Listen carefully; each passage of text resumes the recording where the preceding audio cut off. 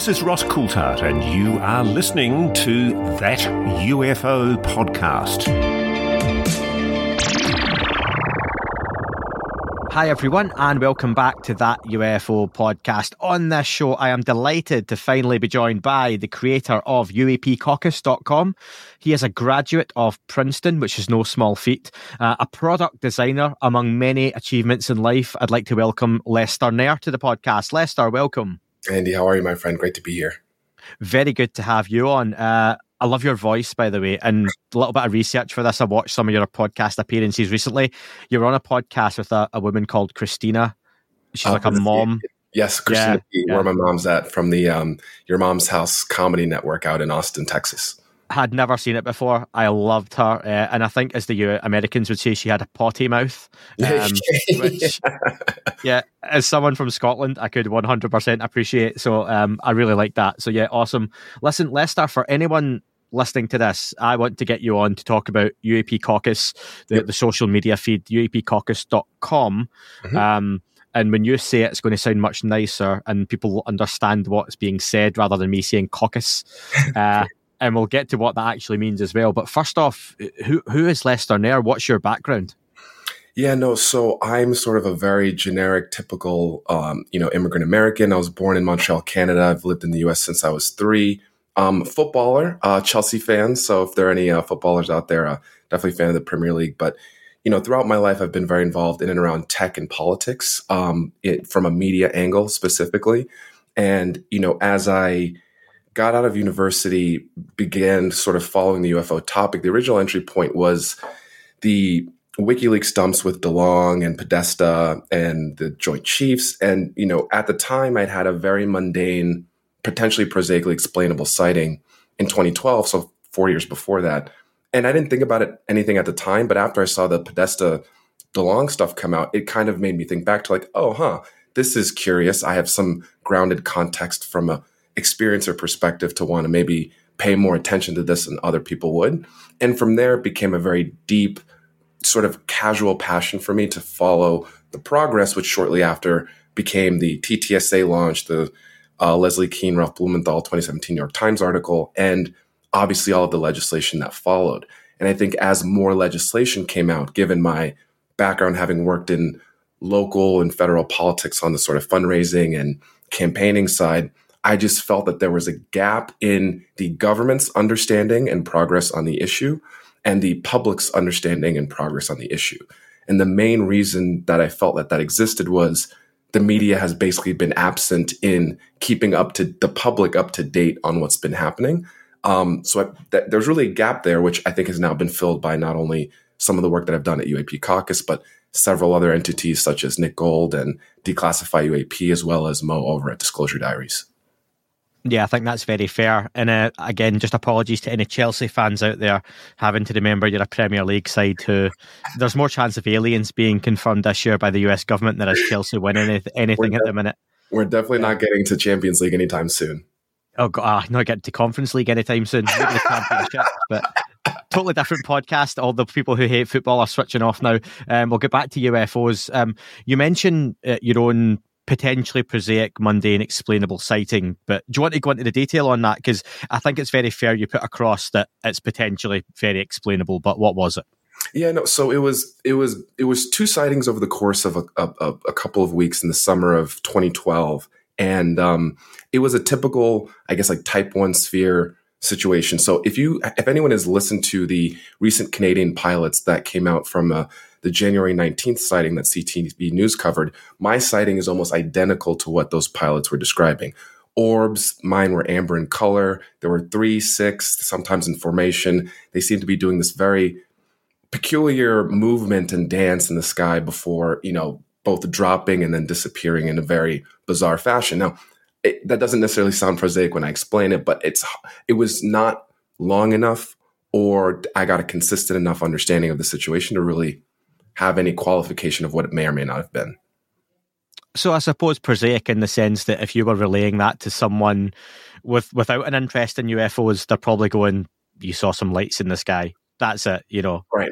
Or the obvious, it's probably military testing. We're not far from Fort Bragg, so, a couple hours. So again, for folks who might not be as into the issue, it's almost not worth kind of going that direction because it's just lights in the sky, as you say, which is exactly how people reacted to the Canadian pilot sightings when they clearly said it's not Starlink, it's not these things, the military's not flying, but people still kind of fall to that conclusion. Yeah, and I think that's fair. Earlier today on Twitter, I still call it, X, whatever people want to go with, the cool kids these days. One of the listeners commented on something I said on the recent listener call-in that I felt my Black Triangle sighting from 2019 was far less interesting than the podcast logo sighting, which is over there. And I was like, and he said, that doesn't seem to make sense just to him. He was like, surely the Black Triangle was closer up and everything else, and it's more recent and fresh. And I was like, yeah, but there's still a chance. What I'm seeing is a shape in the sky. It's against a black sky, a black object. It's a silhouette. I can see two lights, which then became a third. I could have misidentified something. I don't think I did from everything that happened at that time. And like you say, I think how quickly it happened as well, that's important. Yes. It's relatively prosaic because I'm next to an airport. Yep. I'm pretty good with what the airplanes look like at various heights and distances, but I'm not an aviation expert. So it is what it is. And I think I saw X, but it could have been Y. However, when you see something that looks like a huge Ferris wheel at an angle, spinning at an incredible rate, yes, it's not up in the sky, it's really low down for other people. For me, that's more tangible in a way that you can back that up as being something more exotic, but who knows, it could have just been an incredible Ferris wheel that was set up at the time and killed everyone on board. These things happen. But I do say, Lester, something I've wanted to have you on for a while. The site and the social media began in, I think, September 2023, round about then. I think 2023, I mentioned to you before we recorded, was the year Congress really got involved in a grassroots way.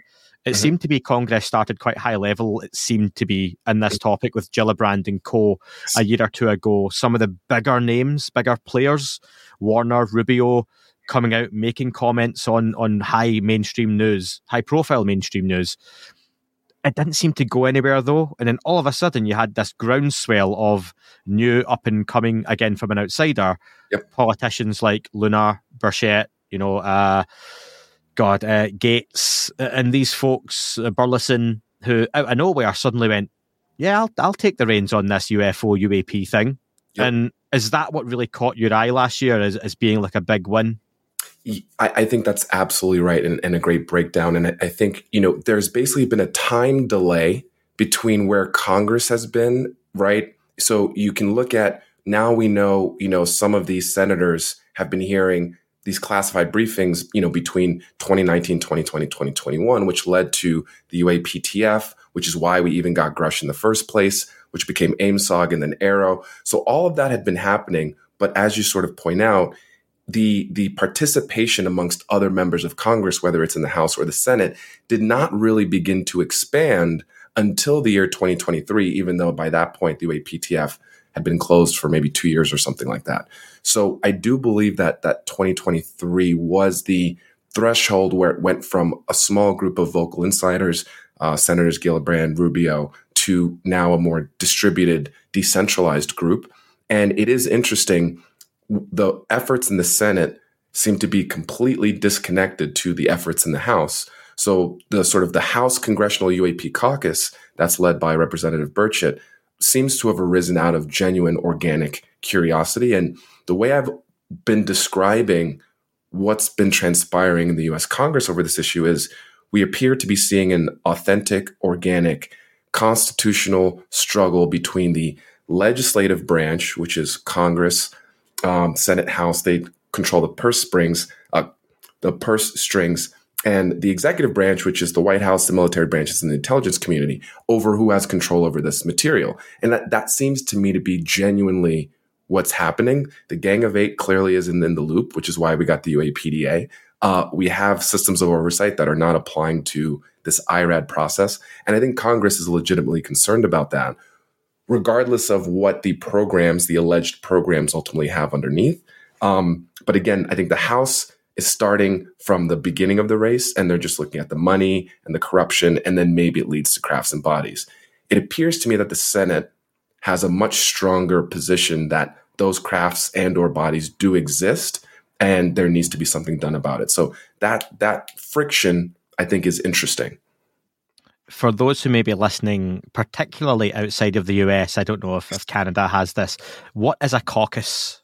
Yes. So a caucus is just a general term for sort of a group of members with a shared, political or, other objective within the halls of power in government. So as an example, there are things like the Congressional Black Caucus, which in the US, race issues, Black, white issues are very prominent. So they focus on promoting and focusing on Black related issues. You have this for all kinds of special interest groups, whether it's for cultural reasons, religion, or things like, the Green Caucus, which is focused on renewable energy stuff and sort of the Green New Deal, all that. So it's really just a way to have a collective of people within either a single chamber. So it can be a House-only caucus. It could be a Senate-only caucus.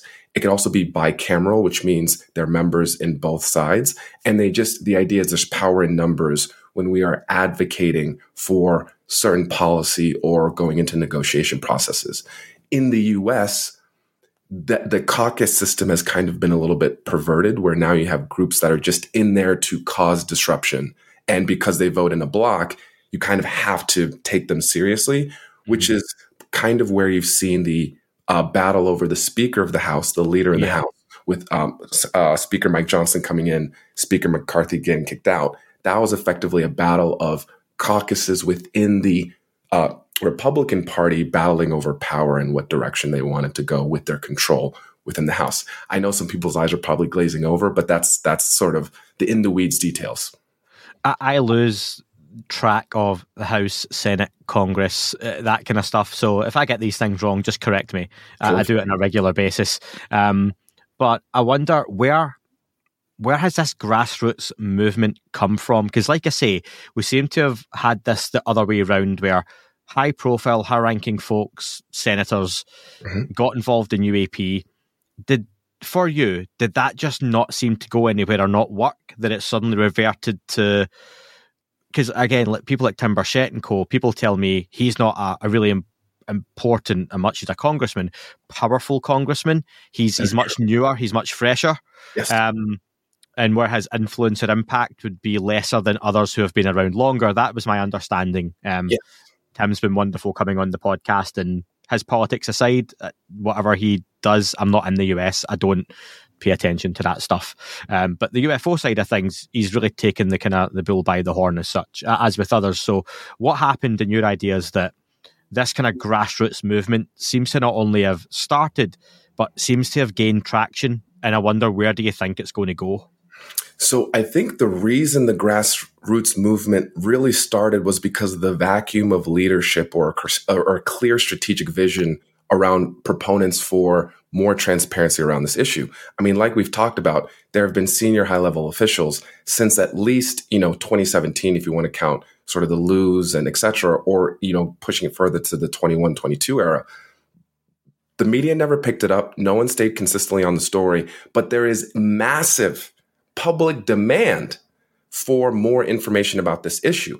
And no one was simply servicing that demand. So I think, honestly, there were just a lot of people who are close to this issue for a whole variety of reasons, whether they're an experiencer, whether they're coming from politics, whether they're coming from a national security background, who just felt like, if not me, then who? And based on the conversation I've had with some of the people that tried to start some of these grassroots efforts, there are those of us who have experience in doing this in other subject matters that are just applying the mechanics to this issue. So as an example, if you look at popular topics that are really prominent in the US congressional conversation today, the border, the Ukraine crisis, the Israel-Hamas crisis, couple of other elements, they have very strong grassroots political organic movements that are consistently pushing, calling, doing the fundraising, all the typical things you see. That never existed until effectively, at least at scale, 2023. Obviously, there have been historical efforts, like some of the stuff Stephen Greer did in the 90s, where they had the presentation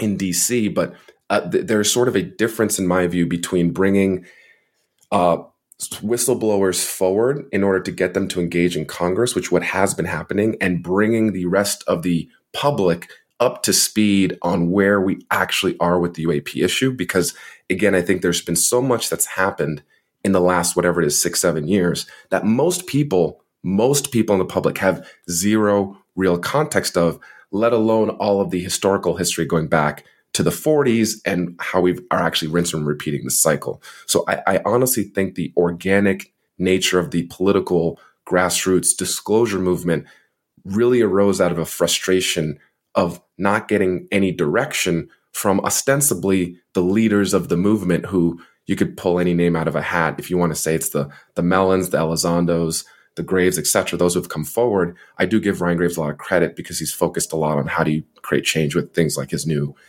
Safe Aerospace for Americans bill. But there just wasn't anybody doing it. And, the information was so fantastical that I think people, particularly with Grush coming forward and doing the congressional hearing, there was now a real anchor to sort of base, interest in the issue on, if you have someone giving testimony under oath, on top of the fact that the UAPDA is one of the most astonishing pieces of legislation in the modern era in general. The existence of those two things without any infrastructure, I think, forced a lot of us off of the sidelines. You mentioned the media cycle before, where we saw, frustratingly, a repeat, I think, of what we've seen in previous years, where there's a period of weeks, maybe I'm being generous to say a month or two, where mainstream media pick up a story, run with it, and then it goes away again. And we can never seem to have it stay or really click into gear. 2023, it was the Grush story, and his comments really did translate worldwide to the point we had it here in the UK. I was fortunate to speak on some radio shows and TV shows even about it. This face on TV was terrifying. People cancel TV licenses worldwide. No, but that was how big an impact it had. People wanted to know, who were like, this guy's saying some really incredible things. It lasted in the UK, if I'm right, the Grush comments kind of hit the news cycle on the Wednesday or the Thursday, and by the Tuesday after in the UK, the story was gone. That was it. So not even a full calendar week, I don't think. A seven day cycle lasted longer in the States because it's someone from the US government, somebody who's speaking, saying incredible things in Congress. The people who were coming out, like your Lunar, Burchett's, Burlesons, Gates, who were talking about this, but it still went away. How do we get that to kick in, but stay a focus of the mainstream media? There are a couple of, I think, variables to this. I think it's a really great point and a really great question. There's obviously the stigma that's existed in the media, and part of it is a generational thing, whereas you see older producers start to age out and younger producers starting to come in, they're naturally just going to be more open-minded about giving the topic some airtime. So I think there is sort of inertia in the media space to stick to the things that they know that work. And frankly, I think we all know, like, the UFO content, like when it's having official channels and stuff, gets plenty of views and would drive revenue. But I think the generational stigma for producers who choose what they focus on is part of the problem. So that's just a waiting game to one extent. I think the other aspect to this is, how do you define what's newsworthy, right? And how do we create more opportunities for there to be things that are, quote, newsworthy related to the UAP topic? And I think part of how we can get there is one of the kind of concepts that Ryan Graves talks about, which is there's actually two paths that we need to be focusing on in tandem right now. One side is the disclosure path, the government documentation, the whistleblowers, and like what materials do they have or not have. And then the other path is the discovery path, which is what we're seeing with Sol, Galileo Project, the new Lumina Journal for UAP Studies. There needs to be a dispersion of the sources that are cultivating new things about the topic, because then there are now more opportunities for folks to say, oh, if we don't want to cover it from this political angle, the Sol conference, or what Dr. Jacques Vallée is talking about, where you might see the San Francisco Chronicle cover it because he's a legend in the Valley here in the California area. And there's a context for them to consider it to be newsworthy. So I think expanding the sandbox of things that are actually being worked on, built, the infrastructure to maintain the story when the media doesn't continue it, is a big aspect to this. I mean, this is what you've been doing, right? And what a lot of online media channels have been doing already. And I think just continuing to grow that base, we sort of need to be the ones to maintain it, because currently we're in we're in a reactive state where we wait for the next drop from an insider or wait for the next report to come out and then react to that and say, oh, look. I think instead there needs to be a proactive position which identifies what are the areas in which we need to make progress. And I think there are quite a few. As an example, there's no way to onboard someone who doesn't know anything about this issue into the topic. What do I mean by that? It's very difficult for someone to get a base understanding. UAP Guide tries to do this with a little bit of just the basic information, quotes. But for the most part, the content we create as a community is for the community of people who already understand all this information. But there is no infrastructure for the people who don't know who Kirkpatrick is or what arrow means or how the different levels of government classification work. So there's almost needs to be an educational arm to the community that builds out material that assumes people know nothing, right? And then also gives them an entry point from different aspects. Some people care about the government aspect. Some people are more interested in the experiencer aspect and the story of real people. So that infrastructure outside of the media, I think, will help bubble up more newsworthy opportunities for them to pick up that are not solely waiting for the government to take action. And then there's a whole variety of other reasons why I think that'll help lift up all boats. But that's kind of how I think about the problem, if that makes sense. No, it does. It makes me think, and you maybe said this as part of what you've said there, does that mean the mainstream news cycle as we know it, which we talk about in the US, Fox, CNN, NBC, sorry if I've missed off anyone else's favourite mainstream news channel.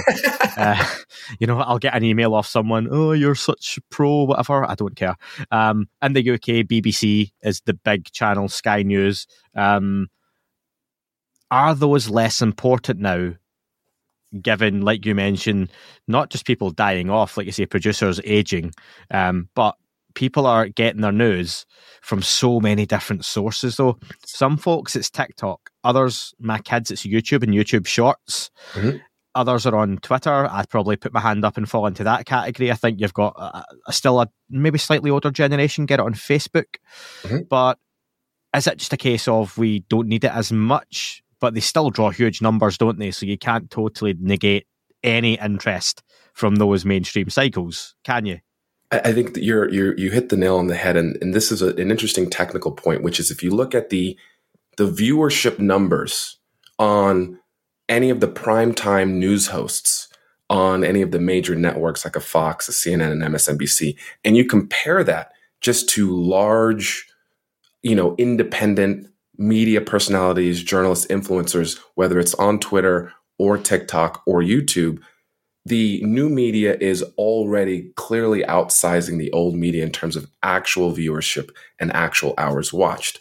So I think, again, the battlefield is sort of split. I think the mainstream media as an outlet and focusing on this issue is still important because the DC sort of group of power people, whether they're staffers, consultants, legal, etc., still look to those channels as a way to understand the pulse and what to focus on, etc.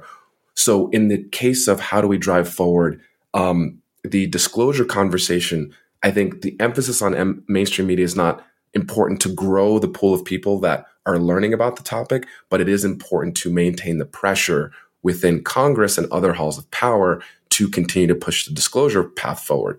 Whereas as it pertains to discovery and also bringing more people into tent education, I think we have total control to increase the number of people who are demanding either more research into this topic or disclosure for the government. So I think to your point, we should view the mainstream media as serving a very specific function, but not overestimating the value that it has if they're going to be slow to pick up or the necessity to need them over the long term, given we're able to do the work as a community outside of that ecosystem. And I think that's true not just in the UAP topic. If you look even at tech journalism, or political journalism, all the new media personalities are doing great numbers as compared to some of these old platforms. And I think the reason makes a lot of sense. People want independent thoughts, and it's harder to get those from network channels that have obligations to the type of advertisers and the culture of the company they work at. Yeah. I think historically you would go to the same, let's pick tech, so we're away from UAP as such for just for a second. You would have the same reliable companies or names you would go to for, a product review or a magazine or a newspaper. Yes. Whereas if a new phone comes out or a case I'm looking for, I tend to go to like Marcus Brownlee and I'll go, this guy I like, and I'll take his opinion. I know he's got sponsors. I know he has favourites, but I think he gives a good, honest review. So have we kind of went the opposite way now, where historically a couple of big news channels were run by the same people and they controlled the news narrative? But is it not easy to control a narrative now just by flooding a market that's saturated with a lot of options with just lots of BS? Because then what is true? So historically it was, here's the truth. This is what we're telling you, so this is what's true. Whereas now it's believe what you want. If you want to believe a little bit of column A, a little bit of column B, column Z over here, mix it all in together and make up your own news. And that seems to be the way a lot of things have gone. I think a perfect example of exactly what you're talking about, of this new era of the networked, the global network that is allowed to exchange information instantaneously without gatekeepers, right? Social media. COVID, I think, is a perfect example of exactly what you're talking about, which is, everyone had their own mix of different doctors or experts that's opinions matched what they already believed in. And then just they sort of doubled down on a pre-existing belief system. I think this is specifically a pernicious issue for the UAP topic, because of how ontologically shocking, outside of the scope of what we normally think about, all of the different variables that you have to be thinking about at the same time to try to look at and analyze. It's actually interesting. I mean, some of the soul talks, specifically the one by Dr. Peter Skafish, I think touches on this aspect of how the way our minds are existing. Different cultures have different ways of digesting reality, right? So just, in the West, the US, the UK, the EU, we have some general similarities in terms of how we view the world from a materialistic viewpoint. But everywhere else in the globe, that perception is very different. And as such, the reason I bring that up is how you then have these ecosystems of networked information sharing and communication manifest differently based on that sort of base of how you culturally approach technology, religion, politics, etc. So I think in the West, specifically like what we're talking about, there is a flood of disinformation on these social networks for a variety of issues that have geopolitical value.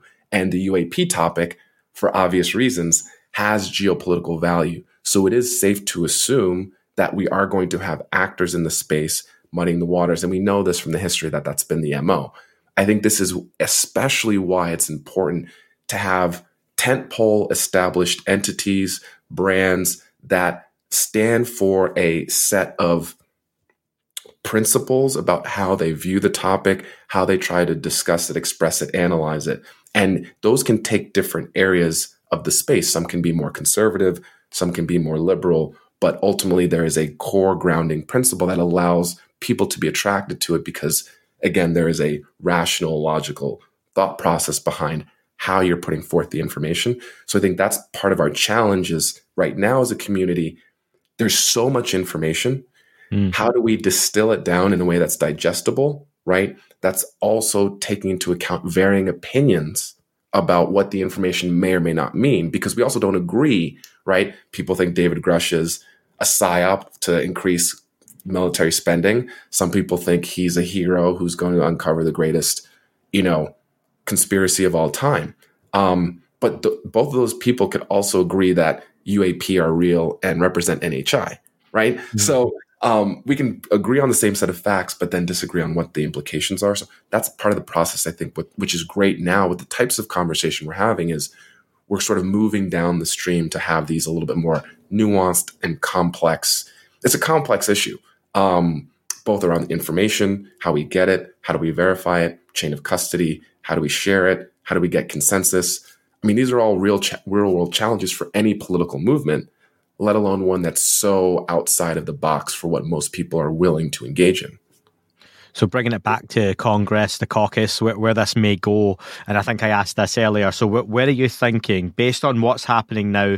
We had a groundswell of movement, I think, up into around mid-December. Things shut down over winter, everyone goes home and goes on holiday. Holiday period happens, and then we have this slow, steady build up again. As part of that, actually, let me take you to the UAP Disclosure Act you mentioned that was watered down, killed, throttled, whatever you want to use. What were your thoughts on what was positioned as possible? You know, this could be real solid groundwork to move this topic forward, not one or two steps, but, you know, hundreds of steps, but what it looked like.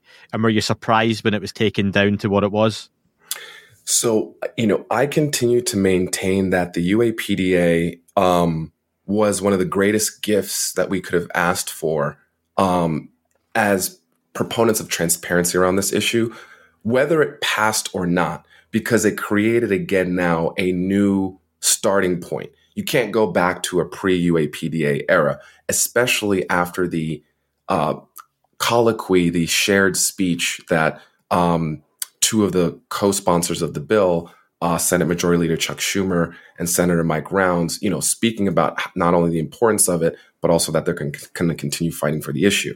And I think the reason why the UAPDA is so important is the language is very specific. I think the way they defined, one of the biggest challenges we have is there's not a shared definition of what UAP actually means. Right. I think that's a huge detriment to actually being able to, at the government level, get consensus and actually get things changed. It being defined in the original UAPDA was a huge thing, partly because we need to distinguish between temporarily unattributed objects, TUOs, which are what most people will push back on when you say, I saw the black triangle or I saw the orbs. They're like, oh, it's a balloon, it's a military craft, these things. And the idea that when we all say the word UAP, we have a statutory definition that states that that is not a drone, it is not a Chinese transmedium vehicle, it is specifically something that is of not human manufacture, and as well as the definition of non-human intelligence. So I think on its face, it was a huge step up. Even if you wanted to quibble about the eminent domain clause and whether that was going to work or not, I wasn't as pressed about that because it put that conversation out there, which I think is important for us to have. What do we do if aerospace companies have this material, but only certain ones got it and other ones did it? You know, do those other corporations have the right to sue? Where does the IP go? Should it be public domain?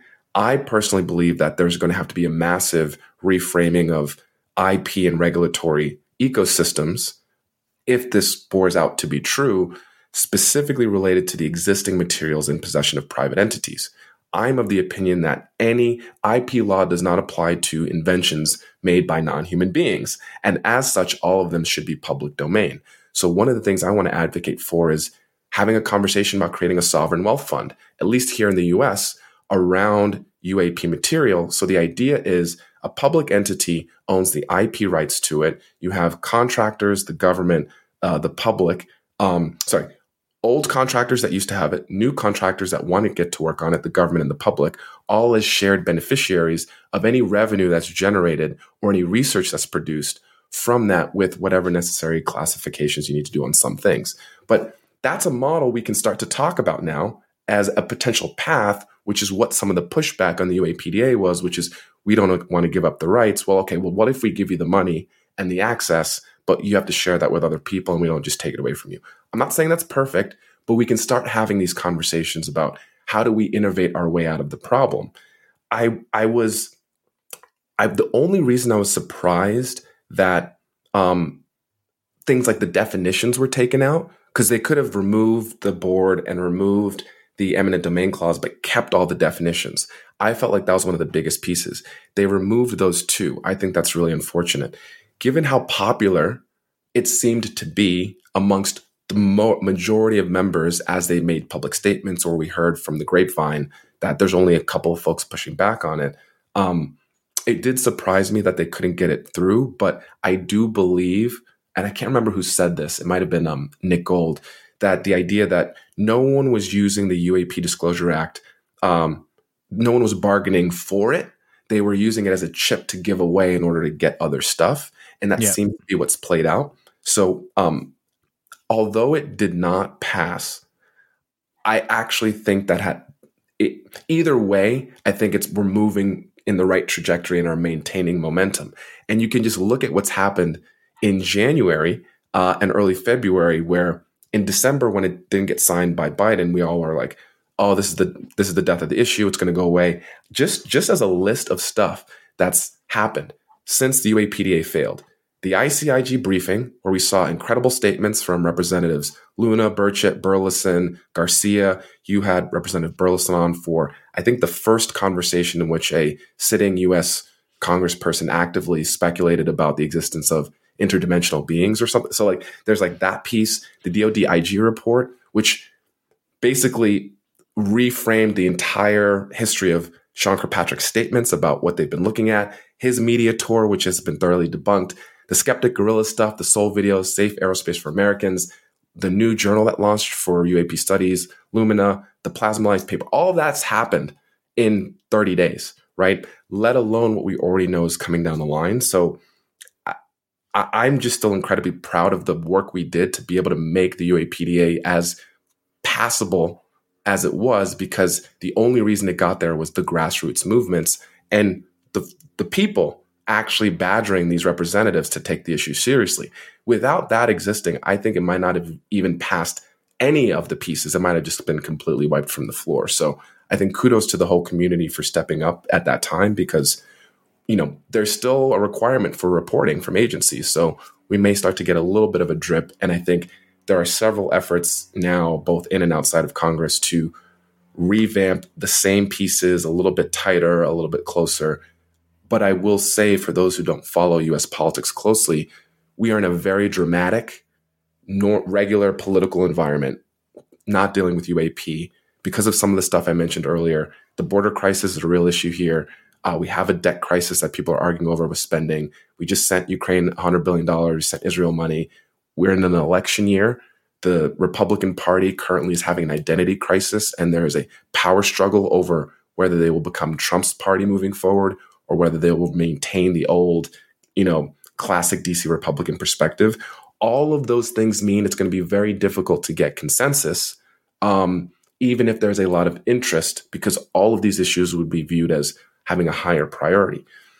That's just my perspective, given the complexity of the current legislative calendar. Sorry, one last note.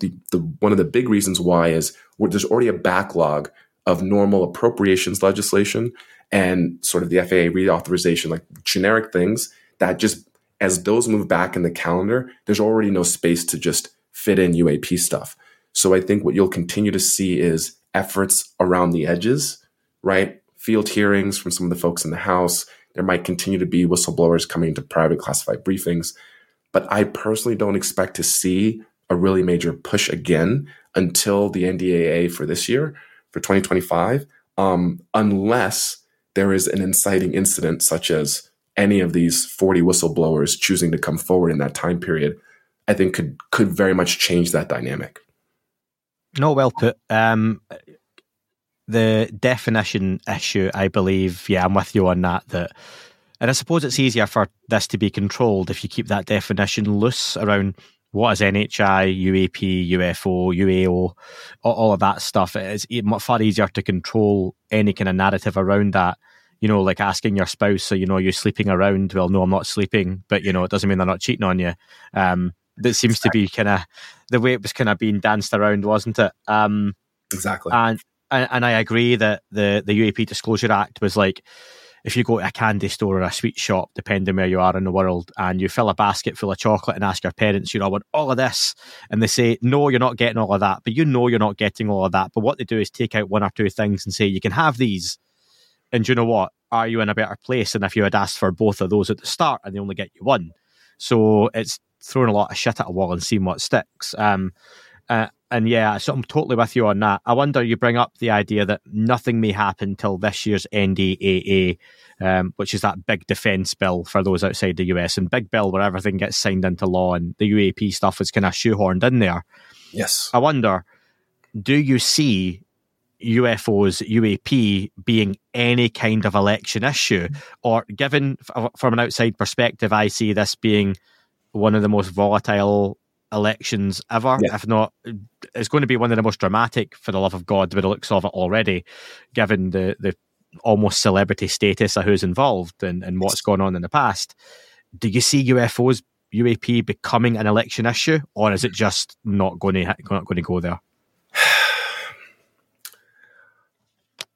I wish it would be. I really do. I think the only chance we have of that happening is if RFK Jr. remains a realistic contender in the race, or if Trump chooses to make Vivek Ramaswamy his VP.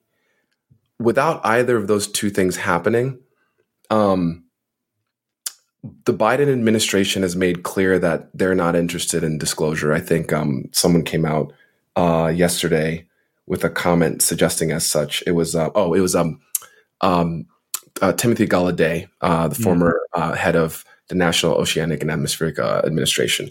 His belief is that the Biden administration doesn't want to disclose, which is why Kirkpatrick is saying what he's saying. And if you look at Trump's previous statements on this issue, which are very minimal, basically that interview with his son, Don Jr., and, he basically was like, gave a non-answer and kind of moved on. I don't view Trump as having any desire to really deal with this issue or touch on it. And I think the perception amongst Biden's senior advisors is we're under siege and we're not going to bring in an element with so many unknowns and just throw that into the siege we're under, where we're just trying to tread water and make it through the election and for another 4 years. So I think the Biden administration doesn't want to create any risky variables. And I just don't think there is the level of interest from Trump. Now, I think that the path here is if there is enough, Trump is responsive to the people. So if there is like a drumbeat around this and he views it as a good way to do ratings and numbers and look like he's doing something, there's maybe the potential there. But I really find it hard, also given the media's complete lack of desire to take the issue as a national security issue, even just at that point, like the DODIG has identified. Again, I still have not really seen any good analysis. I think there's maybe one political article on the IG report, and that's it, which is astonishing to me, given we're, on the precipice of war in multiple theaters, and we have alleged vehicles flying over restricted U.S. airspace on a regular basis, which could be Chinese, could be Russian, and ostensibly would be something that the mainstream would otherwise care about. But because it has this patina of, aliens, then they're like, forget it. I find it really hard to imagine that it breaks through. I felt more confident about it before, particularly if the UAPD had come through, it would have to be. But that can change, though, based on whatever may or may not come out that I'm not aware of or you're not aware of, that has been suggested over the course of the last year or two. I do think that there's enough momentum where something new that drops, a first-hand whistleblower that drops, another hearing with the right types of characters. You put Colonel Carl Nell into a hearing in front of either the House or the Senate, I think that changes the dynamic, just given how he would speak to the issue. So while I'm negative on it, I think it's very possible that changes given new variables. Yeah, I think the most likely way it comes up is, and I can't remember the dude's name, who got the question in like a local primary or whatever it was. You might remember. He got asked it and he went, "Oh, you're giving me the alien question. I'm getting the UFO." Representative Chris Christie during the GOP debates. Yeah, was my former. I'm from New Jersey, so he was my former representative. So that's the one. Yeah, I remember it being like Chris something. So yeah. And that may be how it's used. It's the derisory, laughy, jokey question. Correct. And I'd just rather it wasn't brought up if that's the case. And like you say, that makes sense if it's going to be whistleblowers coming forward or real senior officials, a Carl Nell, and it being brought up in a way that you almost have to frame it seriously. But I think there's too much going on that... It's tough. Yeah, it's not at the forefront of people's minds. It really isn't, regardless of Martin Scorsese adverts halftime at the Super Bowl. It's just not. Right. 2024, people see a clip, go, "Oh, that's cool," and they move on. That's just life. They've done it with so many things, and I want to bring it back to the caucus and the work. And I want to ask Lester, what for you in the short time UAPcaucus.com has been up and running have been some of what you view as the short term successes? I think the general, if you look at like our usage and our visits data, I was very shocked at how global our audience is. I think there's something like 35, 40 countries that have visited the platform since we launched in September, which again speaks to the idea that this is capturing the imagination of people across the globe. And MP Larry Maguire said at Seoul, that, the US likely has to be the tip of the spear on this issue, at least as it pertains to the disclosure aspect, just given who we are and what our capabilities are. So I think that was surprising to me, the level of global appeal. I've also been really surprised at how much it has now enabled people, because they have the tools and understanding of how to have impact. How many people have now individually spun off, done their own things, either on their own or cultivated their own little movements locally. I just think how it's activated people to be politically engaged in this topic. I didn't necessarily expect to see it transpire in that way.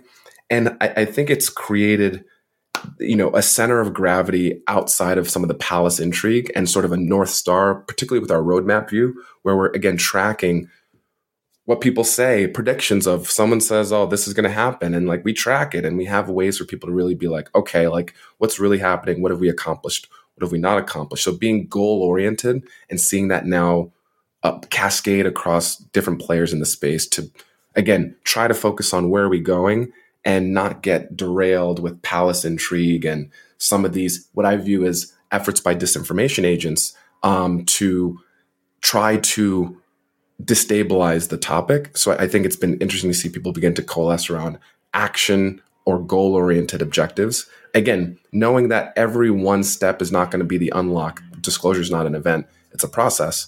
But just sort of bringing that product thinking and that political advocacy thinking into the space and it expanding. It's been great to establish some relationships with staffers and get sort of an inside understanding of what they struggle with, how they're trying to understand the issue, how they're trying to sort of filter information from good sources, bad sources. And probably the last thing that's been fascinating is the amount of builders, like software, product designers, UX designers, who are chomping at the bit to now build other things that are like UAP Caucus as an inspiration for what's possible.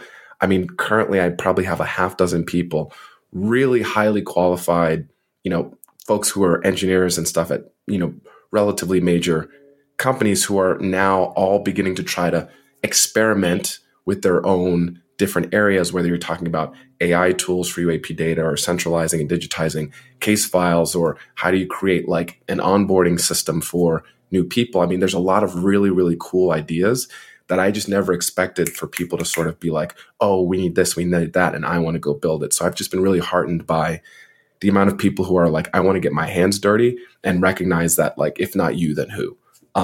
That's probably been the most surprising thing to me is just, because we know about the stigma, I figured it's still going to be something where people are like, A lot of people are actually there. They've seen the New York Times thing. They've seen the gimbal. They've seen Grush, even if just tangentially. Yeah. And they're just frustrated with the pace of government, right? But they're not fundamentally as skeptical or as, this is all BS as some of the skepticism I think we get to see a lot of in our own echo chamber on Twitter. So part of the reason I have a TikTok where I do educational videos about this topic, and I started actually before I did UAP Caucus. Part of what also drove me to do it was the engagement that I was getting from that channel. The reason I chose TikTok is the audience skews younger. It's not necessarily the same overlap as Reddit and Twitter, which I think has a clear overlap of users. And I think this discovery algorithm is much better. So I've seen just an incredible amount of engagement from ostensibly normal, everyday people that are not super engaged, that are really well informed and really are following the issues, but are just don't vocalize it, don't talk about it, don't put their opinion out there. But that's how I ended up on Christina P's podcast was, she had seen it on TikTok. She has grown and learned a lot from me trying to distill down some of the information for everyday people. And it's been incredible now to see, like in my comments, when someone says, oh, it's Starlink, or, oh, it's just this, there's now 10s, 20 people that are immediately, no, you need to look at this, you need to look at that. So it's like arming people with the knowledge, allowing them to make their own decision has been flowering in ways I never imagined. All those links will be in the description, but I think, is it Elroy Spacely on TikTok? It is cool. Elroy Spacely, That'll all be in the, is that like a Jetsons nod? It is a Jetsons nod, Okay. Elroy Jetson and Spacely Sprockets.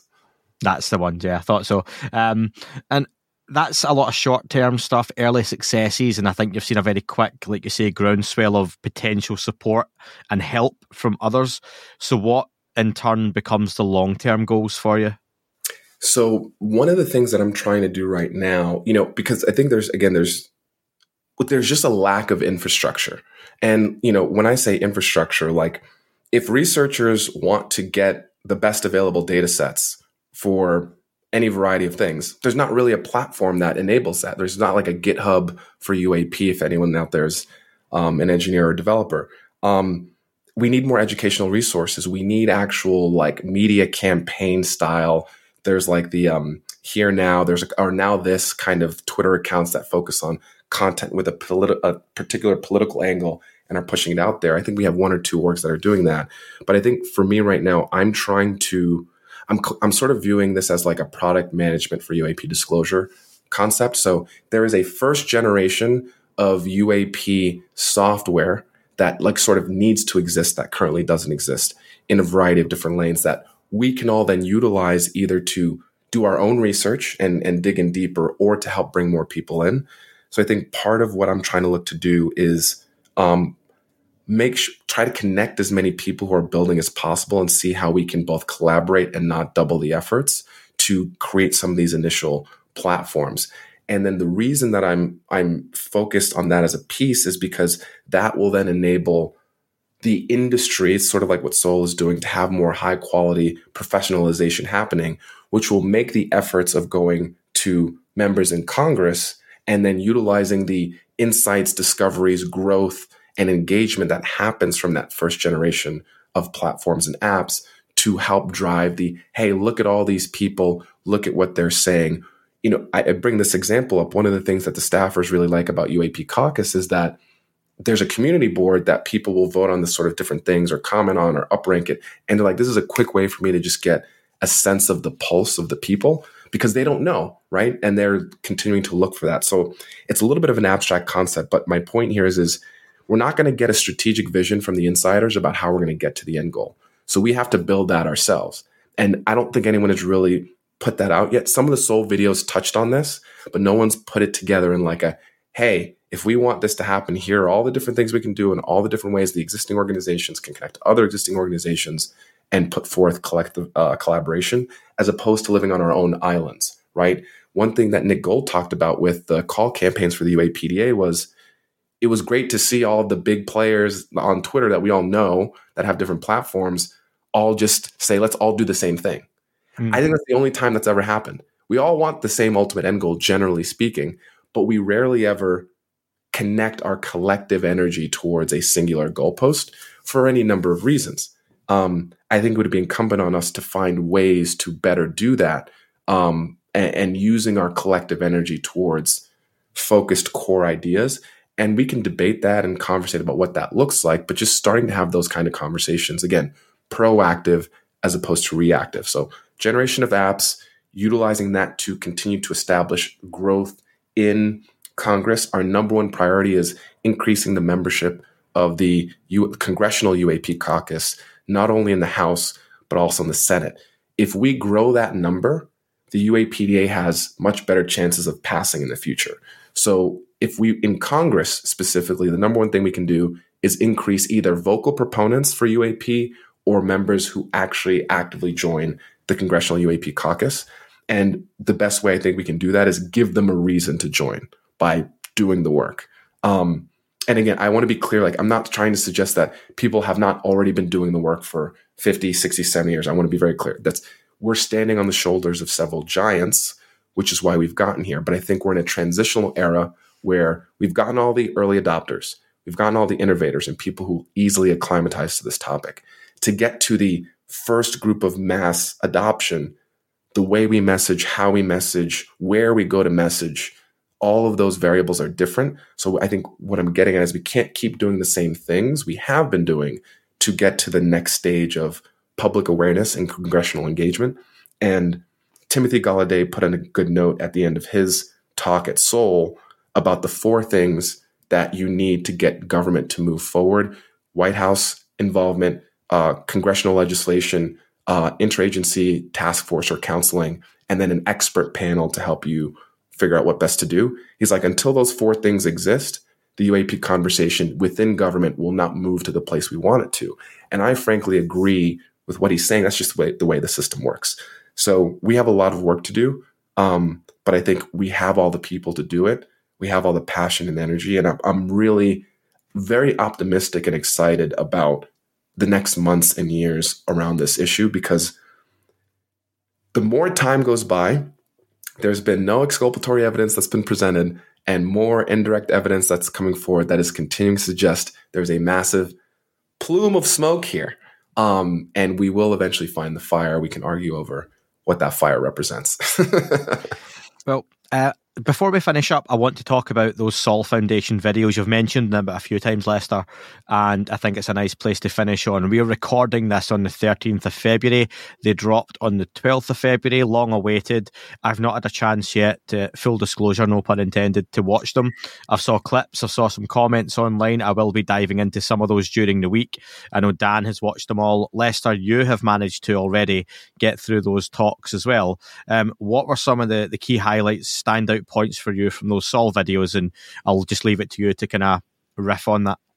Yeah, no, I think it's, kudos to Dr. Gary Nolan and Dr. Peter Skafish for, putting it together alongside David Grush and Charles McCullough. I think it was a seminal event. I think it's similar to the UAPDA. You could maybe bucket UAPDA and Seoul as like a canon event, similar to the New York Times 2017 article.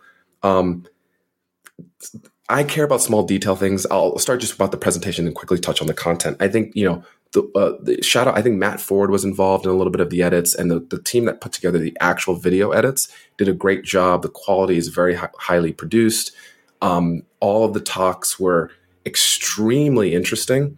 There are definitely things that if you're really into the topic, you've heard from about a little bit or touched on before, but I think seeing how seriously each of the speakers took it because they recognized the seriousness of the audience was great. Seeing kind of how people framed the importance of it and recognized how sea changing it was really cool. The talks I found most intriguing to me, because I think they expanded my way of thinking about the issue the most, was Peter Skafish's talk about ontology and anthropomorphism. I think was really fascinating, because it made me think about this idea that I have a Western view, a Western perspective about reality. There's plenty of indigenous cultures, other cultures, Eastern cultures that don't have that same entry point. So the way that they define or reference what UAPs could mean, or the spectrum of definitions that are possible, is a much wider spectrum. And just like that way of thinking, it was an interesting unlock for me. Dr. Jeffrey Kripal's talk on the history of religions in UAP. Again, not something I'm normally into. I'm much more of a nuts and bolts kind of guy, but very fascinating, really opened my mind. And all of the talks about the actual scientific data are exactly what I want to be talking about. So this is Gary Nolan's talk about metamaterials. This was Dr. Beatrice Villarreal's talk about fast walkers and how they're going to use observatories to look at these multi-transient light sources that appear to not be stars, but so they could be actually ET probes as they're traveling in the inner solar system. The other paper that was really good, talk that I really enjoyed, was I could listen to Dr. Kevin Knuth talk all day. Love him, great work. And I think one of the things that was really cool about the tone of all these talks was people weren't being like shy and like, oh, well, maybe it's this. Everyone was like, everyone who's not looking at the data and coming to this conclusion is like, this is ridiculous. Avi Loeb was fired up. Dr. Kevin Knuth was fired up. So it was cool to see people, because they were surrounded by like mind, being more willing to say, hey, you come up with an interpretation of this data that is different based on what's actually there, and feeling more confident, I think, in the posture. And I think generally as a community, that posture, both on the discovery path and the disclosure path, we now have real world anchors that are meaningful to more than just us as an insular community, but actually have real world meaning outside of our bubble that we can now piggyback off of and utilize it to move the conversation forward. I thought they're great. I think everyone should watch as many as they can. It's really cool to hear people talk about it in detail. And I think the science that's there and that can be done is really fascinating. And to get going doesn't necessarily, to get more things going is not necessarily going to cost a lot of money. And the other thing I think, and you guys will likely talk to it in your review, is there are a number of things that are coming out soon based on some of the research and stuff that was talked about at the conference. Galileo Project's expanding the observatory, full analysis of the IM-1 asteroid, the metamaterials analysis. I think Dr. Knuth talked about they have a mini nuclear fission reactor that they're going to use to try to actually attract the UAPs, given their constant sort of association with the generation of nuclear energy. I think fascinating. Sky Canada, the USO study, there is a lot happening. So my entry point is both with discovery and disclosure. I think both avenues are important. I think both have to have coordinated efforts where the bleeding edge of what's happening in research makes its way into what Congress is looking at, so they have more and more justification to push back when the DoD says there's not a there. So overall, kudos to the whole team at Sol. It's something I can send my dad. My dad is a parasitologist. He's a science guy. Actually, both my dad and my father-in-law. My father-in-law's a mechanical engineer. And they've kind of been like, oh, this UAP thing, Lester, why are you kind of, there's no science behind it. I can't wait to watch it with my dad and just be like, love to get your opinion, because he would actually dig into the details and be like, I didn't realize that there's actually been so much work already done. And so I think Sol stuff is great. I can't wait to see what they continue to do. But I will just leave with this. I do still think that Sol represents a little bit of the ivory tower to some extent. Ultimately, their audience, their customer is, institutions, right? Academia, not necessarily the civilian public, although we will get some of the exhaust. Their primary focus isn't bringing us in the fold. It's bringing their contemporaries in the fold. So that being said, I still think there continues to be room for civilian projects to bridge the gap on engaging the public generally to be to where we are, because Sol individually is not necessarily going to do that. Neither is Galileo Project. Neither is the mainstream media. So I do think they're great. And we also still need to continue to establish our own ways to bring more people into the conversation. Awesome. Yeah, I've got Beatriz Villarreal coming on the podcast in a couple of weeks. She'll be talking about her presentation and a few others I'm just looking to arrange some dates with as well. But yeah, it's an exciting prospect and idea, and I hope that becomes an annual event, which I think is the idea behind it, and a bigger event as well. Like you say, that expansion out, and you're right, this isn't a UFO conference, you know. This isn't contacting the desert for academics. It's right. There's a reason behind it, and it's not, as some folks feared, a cash grab, but they're looking to say, look, we are scientists, we are academics, we are military personnel. If we want to move this forward, let's get investors, let's get folks with some backing, not just financial, but maybe some powerful friends, maybe some resources. Let's get them all together in a room. And how can we work on this? It's almost like a little caucus in itself, isn't it? To kind of push this forward. And it's another avenue to attack this problem of disclosure, UAPs, and how to get it more mainstream. And from what I heard, that was very successful. And the conversations that were happening in and around the tables, as everyone mixed, were very productive and very positive as well. So I think that's something, hopefully, you kind of see the fruits of. You mentioned the exhaust fumes of coming out over the next few months as we kind of head on into the year. But Lester, listen, I'm going to have you back on to talk hopefully very soon, because it was wonderful speaking with you. You've been great, and I could hear a lot more of your opinion, definitely too, anytime. Can you just once again share how can people get in touch with you? Yep. How can they access UAP Caucus, and what's the best way for them to kind of use those services? Not a problem at all. For me personally, at Lester Nare, LesterNare on all socials. If you want to see, if you have friends, you want to get caught up on the issue, you can give them my TikTok, which is it's also at Lester Nare, but it's titled Errol Spacely. UAPcaucus.com. It's a great place to look at what Congress is talking about, the latest research papers, links out to several different organizations. We also create briefing packets, so summaries of the UAPDA, summaries of the DoD and ICIG briefing reports. And we also have our roadmap and voting board where we're trying to keep track of all these predictions people are making. Just making a note, February 9th passed, and Dane Sheehan's claim of a new UAPDA has not arisen yet. So we've moved that to closed on UAPcaucus.com. So again, we are trying to move into an era of accountability. So definitely check that out. And I just want to give two quick shout outs. Both Declassify UAP and Disclosure Diaries are also great resources for people interested in the government aspect of this topic. Awesome. Lester, wonderful speaking with you. Pleasure. Definitely, like I say, we'll be speaking to you again. Well done on what you've done, because it's had a wonderful impact and effect already. And it's a shame on me for not having you on sooner, but you speak wonderfully on the topic, and it's good to have you on board as well. So awesome. I wouldn't be here, Andy, without you guys. I was a long-time listener before I got on the topic. So, I think what you've done has helped enable, folks like me to come in and have a good place to start. So I also greatly appreciate the work that you've done. I will take a partial credit on your website, and 10% of all revenues made going forward. So thank you for that. I love it. Cheers, Lester. Speak soon, mate. Thank you. That is all for this week's show. Thank you very much for listening. Please remember to leave the podcast a review on your chosen platform. You can like, retweet and subscribe. That would all be very much appreciated. The shows are being uploaded onto YouTube as we speak more and more. You can sign up at patreon.com/That UFO podcast to access the shows ad-free as well. Please get in touch on Twitter, Facebook, Instagram, That UFO podcast.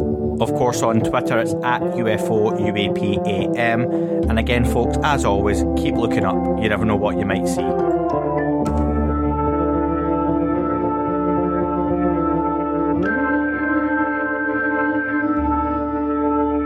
wasn't a tic-tac and not quite a saucer, more like a hubcap designed by Chaucer, a little baroque and quite steampunk, like Alice was playing bass for the Parliament of Folk. The little fucker hovered right outside of my window, and when I shoved out the screen, he made it an issue. I don't think he expected me to see his ass, but I'd had some champagne and